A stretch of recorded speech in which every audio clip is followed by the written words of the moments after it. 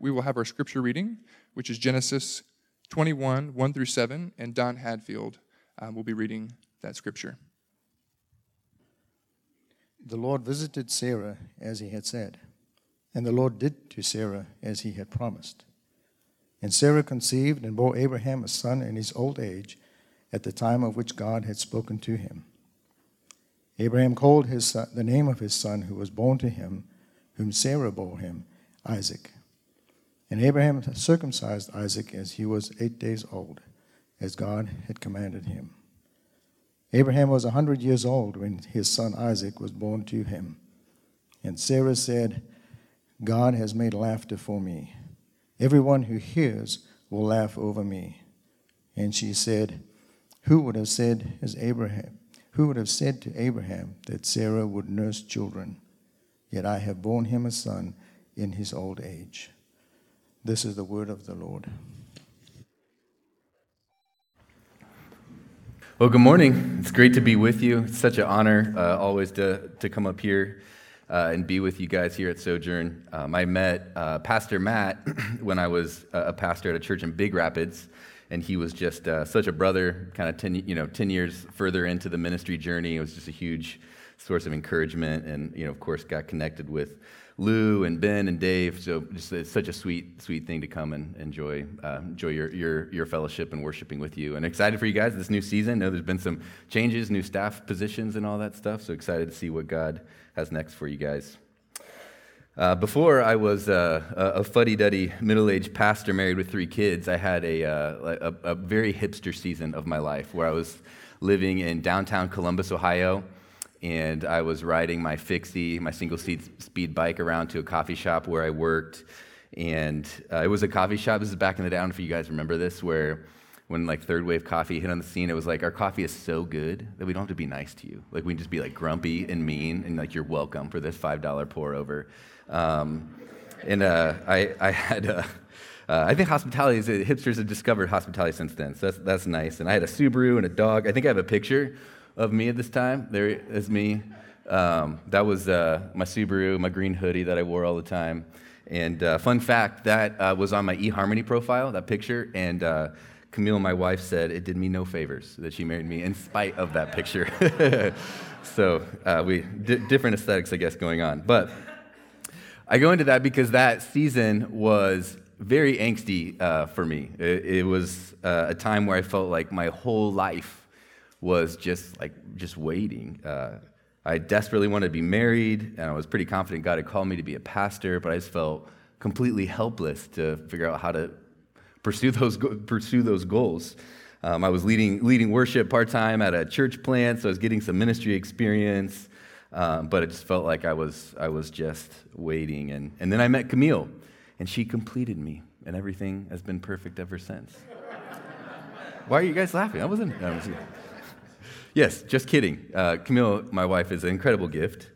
But we had a pretty rough first couple years of marriage that also felt like waiting. Like we had entered into this covenant that we both had high value for, and all these beautiful promises of God wrapped up in it, and we were waiting for God to grow us and do the work that He designed marriage to do in us. And then I could talk about the 2+ years that Camille and I waited to get pregnant with our first child. Month after month of sadness and confusion. But then, for a lot of us, at some point, all the unknowns of life, who you'll marry, where you'll live, how many kids you'll have, what your job will be, are no longer uncertainties or questions. They're facts. They're givens. The waiting for all these givens in your life is over. There's no more, major life events on the horizon or changes to wait for. And I would say that then that's when the real waiting begins. Without big life events to pin our hopes for satisfaction on, we're faced with just that, that ache for eternity that's inside all of us, and all we can do is wait. We're faced with our own brokenness and compulsions without, the convenient solutions of when I'm finally married, or when I finally get a house, or I finally get that job, then this won't be an issue. And then we have a choice to either wait on God in that void, in that gap, or try to fill the void with busyness, work, food, or phones, Netflix, whatever. I think you could argue that the entire life of a Jesus follower is that of waiting. When Matt described a little bit of the series that you guys are going through, this idea of a story of stories, or God's big story that he is telling throughout Scripture and continues to tell in our lives and today as the church, I thought of waiting. So much of the experience of God's people through Scripture, especially when you get into the Old Testament and like generations go by in a sentence, you see how much time passes and how much time God's people spent waiting.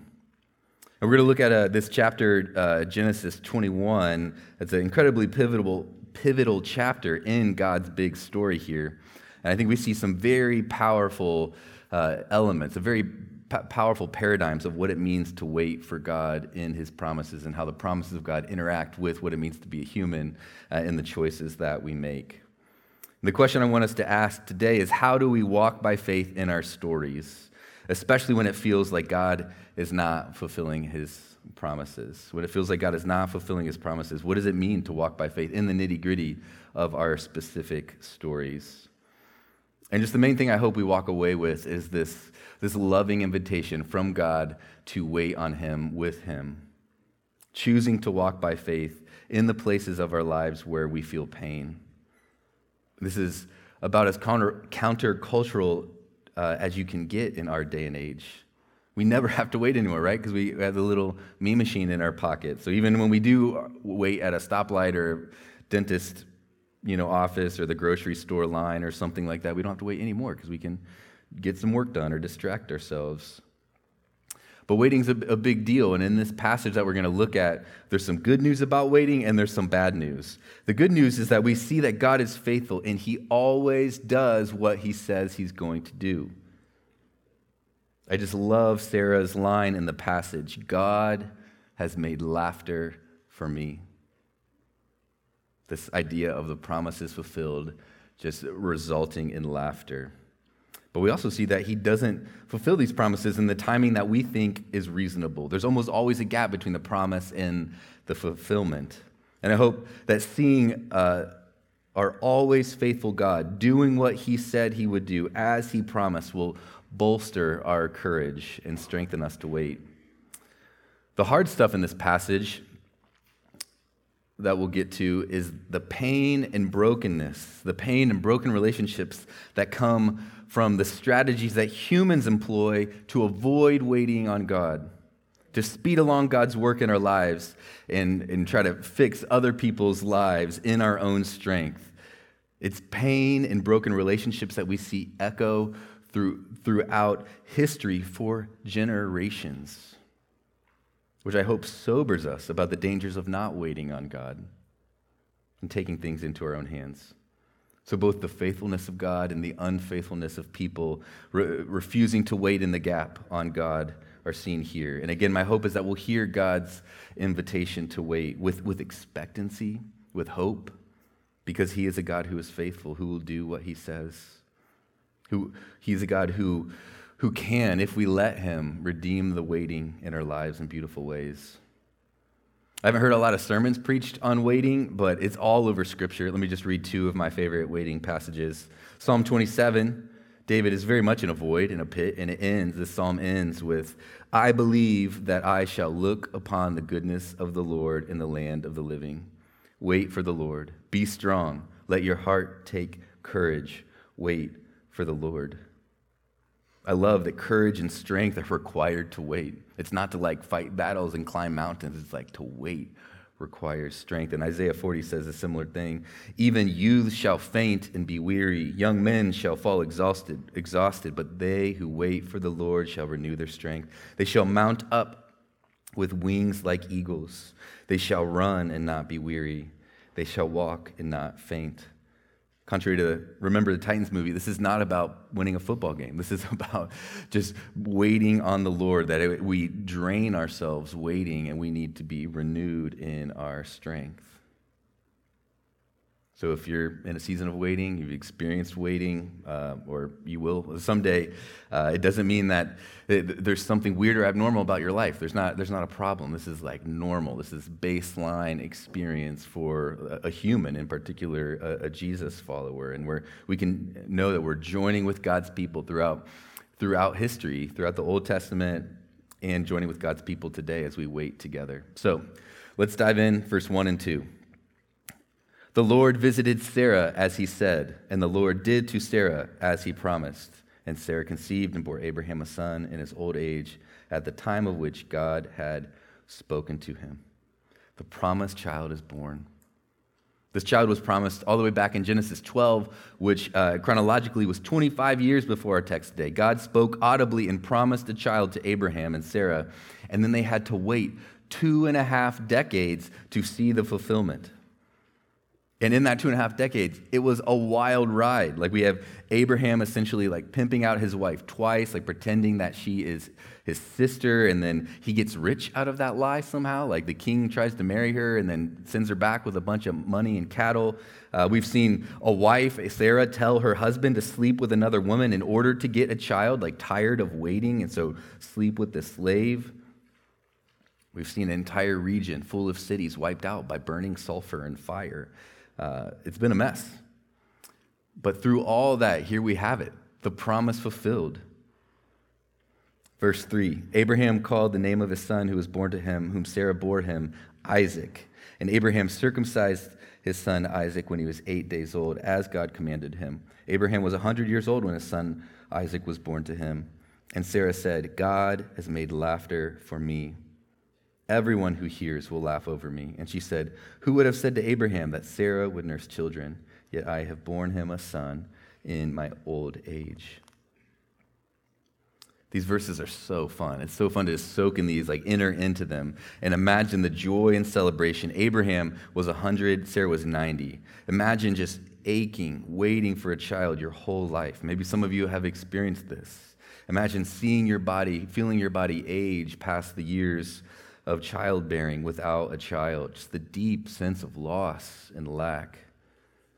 And then imagine waiting for 25 years for something that God audibly spoke and promised to give to you. It's one thing to wait and wonder if something's going to happen. It's another thing to be told it will happen and then have to wait.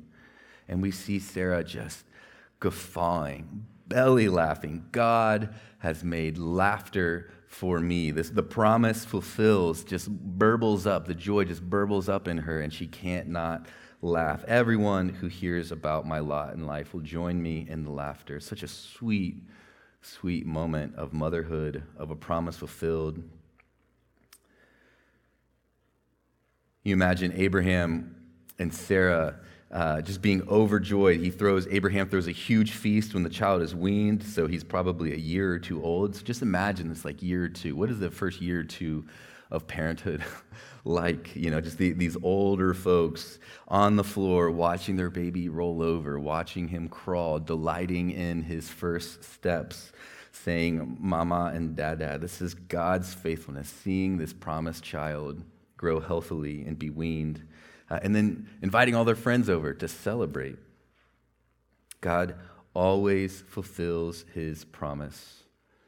Let's not miss the beauty of this moment, the season in the life of Abraham and Sarah. Can we let the beauty of this promise fulfill, the sweetness of this moment of fulfillment encourage us in our waiting?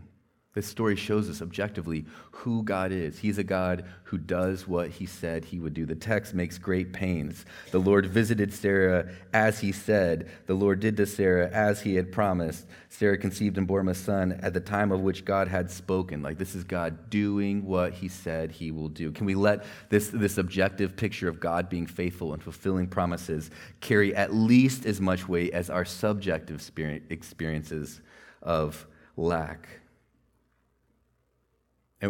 But we can also just admit that we often read about things that God has promised in Scripture and yet not see them in our own lives. Jesus said that his followers would receive power from on high. So why do I feel so helpless and powerless in my life?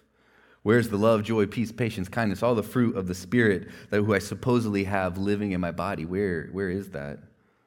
Jesus said he'd never leave me or forsake me. Why do I feel so alone? I know I prayed this prayer a lot before I was married. Theologically, biblically, I know that what my soul longs for is God himself. But all I feel right now is the devastating loneliness of singleness. I feel like I would cry out, God, either give me what I want or be enough. Be my peace. Give me peace. I can't just sit here. And it's in those questions, in those painful places of waiting, we have to see God's word showing us again that he is faithful. He always does what he said. He will complete the work that he said he would do in you. And listen, he often does that work, some of his best work in the waiting. He fulfills his promises in the waiting, not in spite of it. Waiting is not an interruption to the work in your life. The waiting most often is the work. Because of God's faithfulness, we will be able to say, we believe because of the truths of Scripture that God has made laughter for me.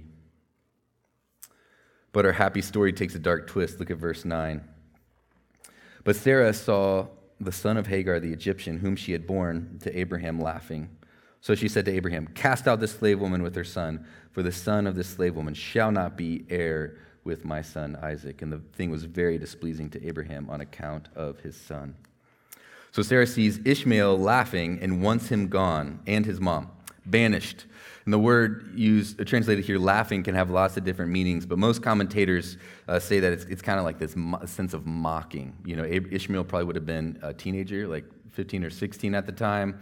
And so just imagine his life. He was born, he was heir to Abraham's inheritance and an only child, and then all of a sudden there's a new baby. So he probably had a lot of adjustment. Now there's all this tension and uncertainty, and Sarah was triggered in a big way and wants Abraham to cast Hagar and Ishmael out. This is such an important warning for us to see that the human heart is so quick to take God's good things and make them ultimate. Sarah's allowing this gift of God, the promised son, to rise up to a place where her ability to love people is gone. James says it like this: What is causing the quarrels and fights among you? Don't they come from evil desires at war within you? And evil desires are most often good desires that get too strong, that get overdeveloped. We might love our job and the work God's given us, but if we love it too much, then we begin to depend on the job to give us what only God can give us for security or affirmation. And so we fight with our spouse because we're working too much, or we get frustrated with our kids because they keep us from working how we'd like. Tim Keller describes Sarah's laughter in this chapter evolving from this grateful, this laughter soaked in gratitude. God has made laughter for me, to a laughter of addiction. Kind of like the maniacal laughter of like Gollum in Lord of the Rings, like this precious thing that now is like twisting and contorting her. And inevitably, the laughter of addiction leads to pain and destruction. Verse 12. God said to Abraham, "Be not displeased because of the boy and because of your slave woman. Whatever Sarah says to you, do as she tells you, for through Isaac shall your offspring be named, and I will make a nation of the son of the slave woman also, because he is your offspring." So Abraham rose early in the morning and took bread and a skin of water and gave it to Hagar, putting it on her shoulder along with the child, and sent her away. And she departed and wandered in the wilderness of Beersheba. Anyone else feeling kind of heartbroken for Hagar? Like, why is God condoning this? I'm not sure there's an airtight explanation that will, satisfy our 21st century sensibilities. But one commentator pointed out that this is God looking out for both Isaac and Ishmael. This allows Isaac to be Abraham's heir in the line of the promise, but it's also for the welfare of Ishmael, getting him out of what might be a toxic environment and for him to have space to become a nation. This is mind-blowing. But because God promised to make Abraham's offspring into a great nation.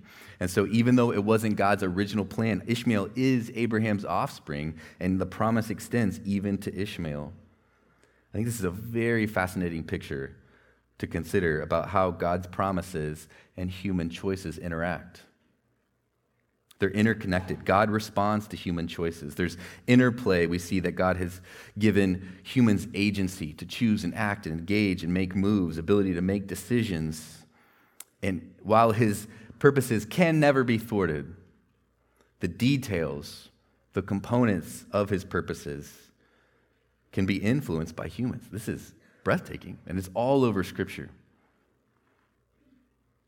How we see God moving his grand plan of redemption forward in the mess of sinful human history. This is good news if we have ears to hear, because it means that he can move redemption forward in my mess and in your mess. And so here we are, following right after this beautiful moment of a promise fulfilled. We're following a single mother and her son wandering in the wilderness. And why are they out there? How do we get here? It's because instead of waiting on God for the promised child, Sarah thinks through, what are the biological options? Like, what are the resources available to me to fulfill the promise that God has already made to me? And she offers up another woman for her husband to sleep with in order to get a baby. Because of Abraham and Sarah's schemes to get God's good promised child on their own timeline, in their own strength. Verse 15. When the water in the skin was gone, she put the child under one of the bushes. And when she went and sat down opposite him a good way off, about the distance of a bow shot, for she said, "Let me not look upon the death of the child." And as she sat opposite him, she lifted up her voice and wept. And God heard the voice of the boy, and the angel of God called to Hagar from heaven and said to her, "What troubles you, Hagar? Fear not, for God has heard the voice of the boy where he is. Up, lift up the boy, hold him fast with your hand, for I will make him into a great nation." Then God opened her eyes, and she saw a well of water. And she went and filled the skin with water and gave the boy a drink. And God was with the boy, and he grew up. He lived in the wilderness and became an expert with the bow. He lived in the wilderness of Paran, and his mother took a wife for him from the land of Egypt. This is so heartbreaking, imagining being in Hagar's shoes. But in the sadness and not rightness of this story, the messiness of it, let's not miss the heart of God towards these people, how he responds to the brokenness of the situation. He hears the cries of the oppressed and the downtrodden. He's near to the brokenhearted. And from this place of desperation, Hagar hears from God, sees God meet her needs, sees her son grow up. God was with the boy, and he grew up and became a great nation. For a mom, from Hagar's point of view, this seems like a win. It's pretty good. It's redemptive. God is compassionate. He's not afraid to interact with the messes that humans make. But I feel like I have to at least mention that in the Quran, Ishmael is stated as the forefather for the Muslim people.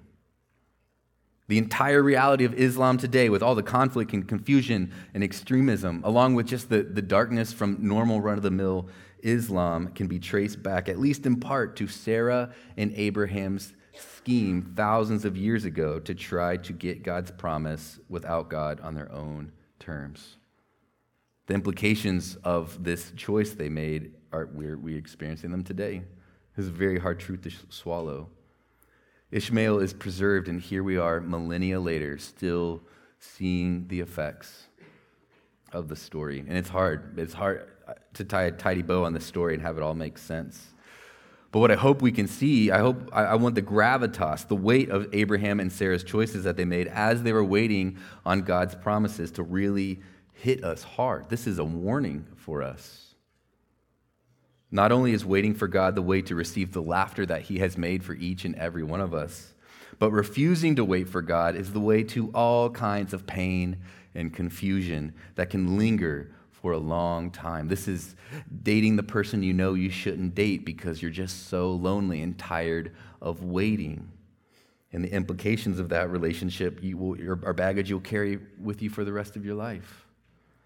This is, jerking your family around from job to job because there isn't any place that, pays enough or makes you feel important enough or whatever. And so your kids live without this place of stability as you're chasing your needs. This is going to food or porn for comfort because marriage is hard right now. Instead of waiting for God for healing and restoration, there's just a numbing. This is a warning to us about the seriousness of trying to meet our own needs that God gave us and needs that God has designed to meet with himself. But that when we try to meet them in our own ways, it causes havoc and destruction, potentially for years or even generations.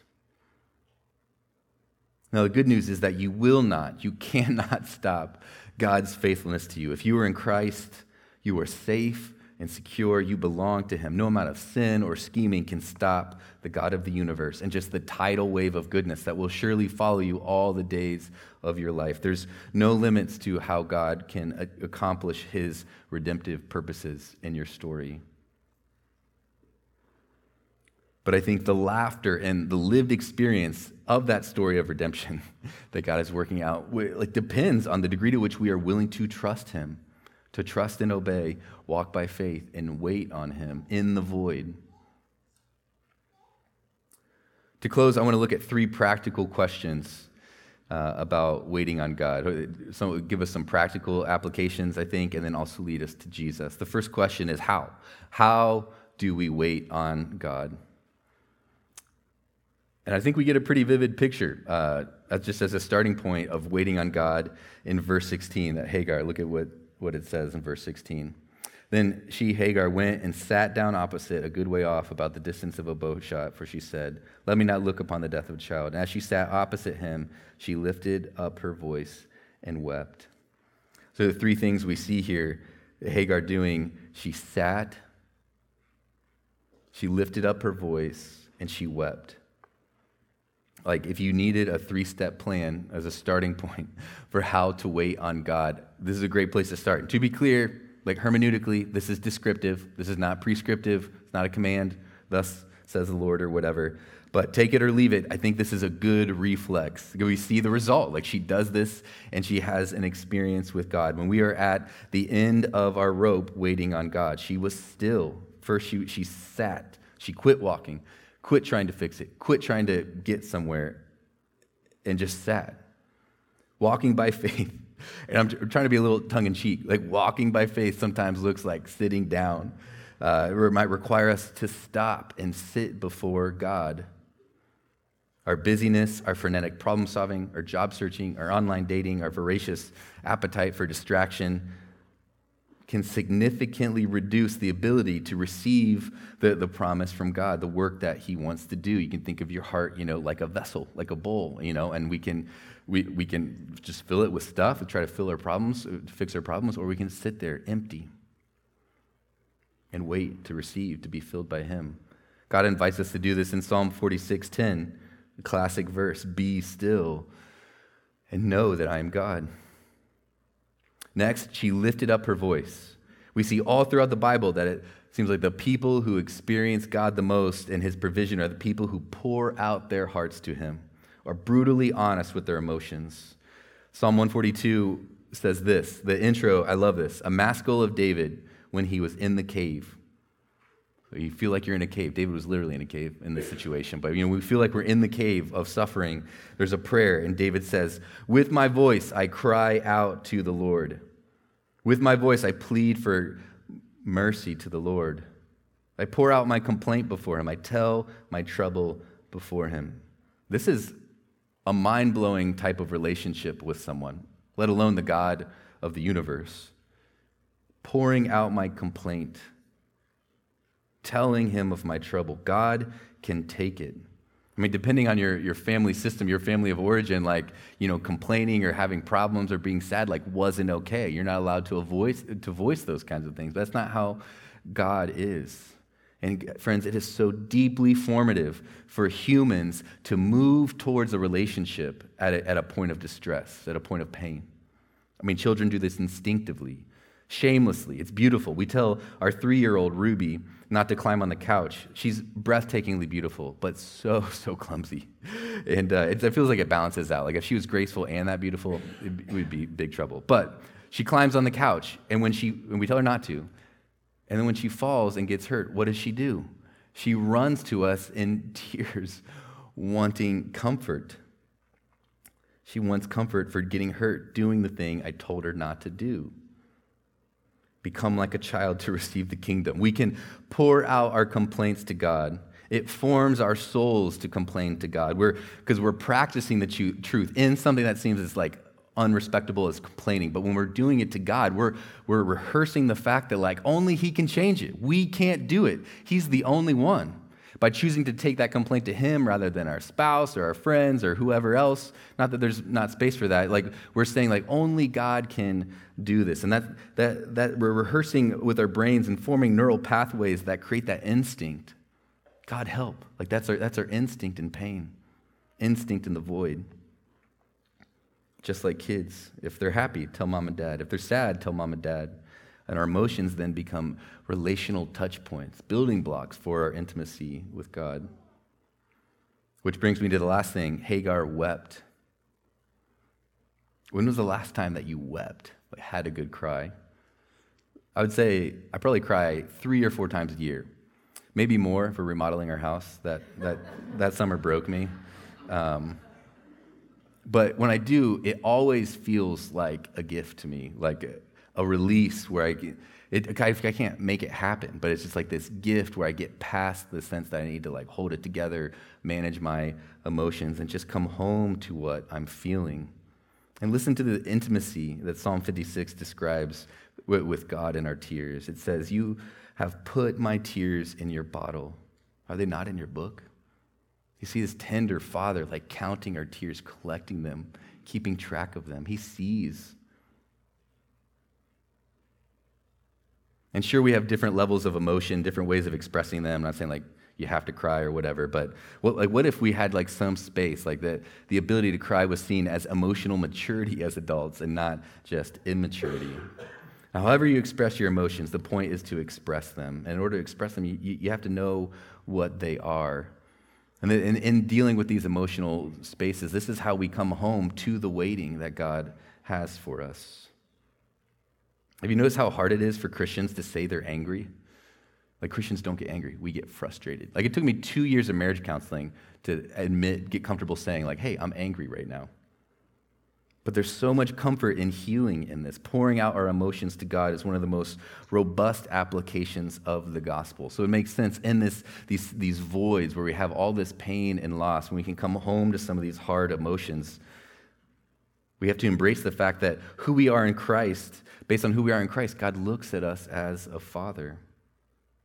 No matter what we've done in resistance to waiting, no matter how we've hurt ourselves by disobeying, we live in this gospel truth that our belovedness in Christ is secure, and we can run to him with our complaints and emotions. The next question is, what does a waiting life look like? Or maybe to say it another way, what kind of life rhythms would make it possible to sit, to pour out our hearts, lift up our voices, and feel our feelings? I think it could look a lot of different ways, but I think it requires intentionality. Like it just doesn't happen by accident. There's the tidal wave of distraction and comfort that is available to us in this day and age is too overpowering. But it's a very small example of intentional waiting in my life was realizing that there was part of my habit of reading novels at night to fall asleep was at least in part an attempt to kind of get peace, silence the monkey mind, and avoid some of the hard feelings from the day by just reading until I couldn't stay awake anymore.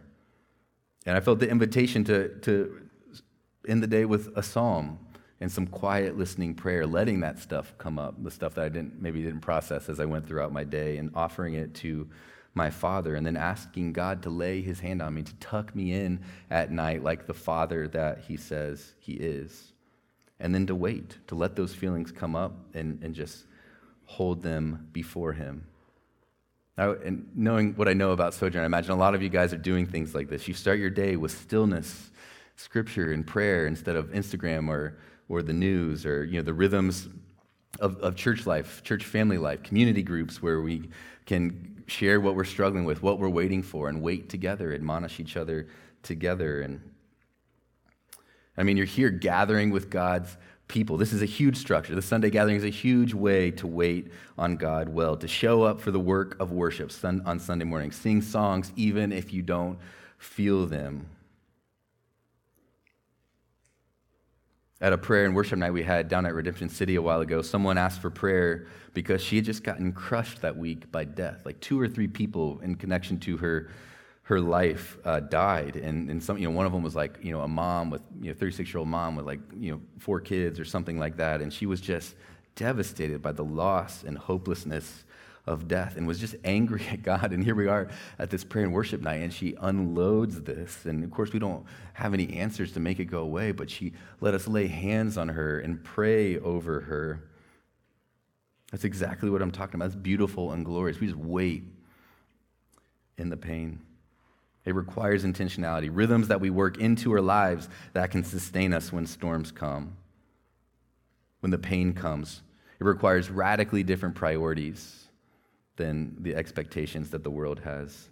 The way of the world and the way of the devil is to reach out and have sex with a slave, to grab fruit off the tree. The same Hebrew word used to describe what Eve did in the Garden of Eden and reaching and taking the tree is the same verb used to describe Abraham going in to Hagar to conceive Ishmael. To get our needs and desires met apart from God without waiting. That's what our surrounding culture would say and even celebrate us doing, and that ruins everything. The last question is, what are we waiting for? Isaac, the promised son, is born to Abraham. And this points us to Jesus, the other promised son, that points us to God's fulfillment of his promise to redeem his people back, that he will send a redeemer who will crush evil's head. 1 Peter 3:18 says it like this: "For Christ also suffered once for sin, the righteous for the unrighteous, that he might bring us to God." This is what we celebrate in communion. The truer and better Isaac came in the person of Jesus in order to bring us to God, so we might live and be with God as our Father under his loving, faithful rule of our lives. We come to the table to celebrate that Jesus has already come and suffered once for sin. We acknowledge that we are waiting. Despite we have this down payment of Jesus, his life, death, and resurrection, and now we are waiting to be fully brought to God. And he gave us this meal to celebrate that week after week. And mercifully, God gives us a picture. The kindness of this is overwhelming, of how the story ends. No matter what kind of Hagar-like situations we create in our sin in effort to fulfill promises on our own, this will happen. Let me read these words from Revelation 21 over you. I invite you to close your eyes and just enter into this picture. Then I saw a new heaven and a new earth, for the first heaven and the first earth had passed away, and the sea was no more. And I saw the holy city, New Jerusalem, coming down out of heaven from God, prepared as a bride, adorned for her husband. And I heard a loud voice from the throne saying, "Behold, the dwelling place of God is with man. He will dwell with them, and they will be his people. And God himself will be with them as their God. He will wipe away every tear from their eyes, and death shall be no more. Neither shall there be mourning, nor crying, nor pain anymore, for the former things have passed away." And he who was seated on the throne said, "Behold, I am making all things new." And he said, "Write this down, for these words are trustworthy and true." And he said to me, "It is done. I am the Alpha and the Omega, the beginning and the end." The question for us then is, will we embrace the waiting in our stories and walk by faith to wait on God? Trust him, obey him, and wait on him to make a laughter for you that will last forever. Communion servers, you can come forward. There will be a few minutes of music, and you're invited to, when you're ready, to come down the middle aisle, grab the elements, and return to your seat. Let me pray. Oh, Father, we come before you as your children, grateful to be able to call you Father. We come before you waiting, all of us waiting in some way, shape, or form. And we come before you unsatisfied, because we know that only in perfect union with you can we be satisfied. So would you meet us, Father? Father, in the name of Jesus, would you just meet individuals here in this room who are having seasons of waiting brought up in their memories, or in a just soul-crushing season of waiting right now? Would you comfort them with your presence? May they feel seen by you, loved by you, feel your comfort in your nearness. And Father, this picture of being with you for eternity, having you wipe away our tears, may that sustain us and strengthen us in our waiting. In Jesus' name, Amen.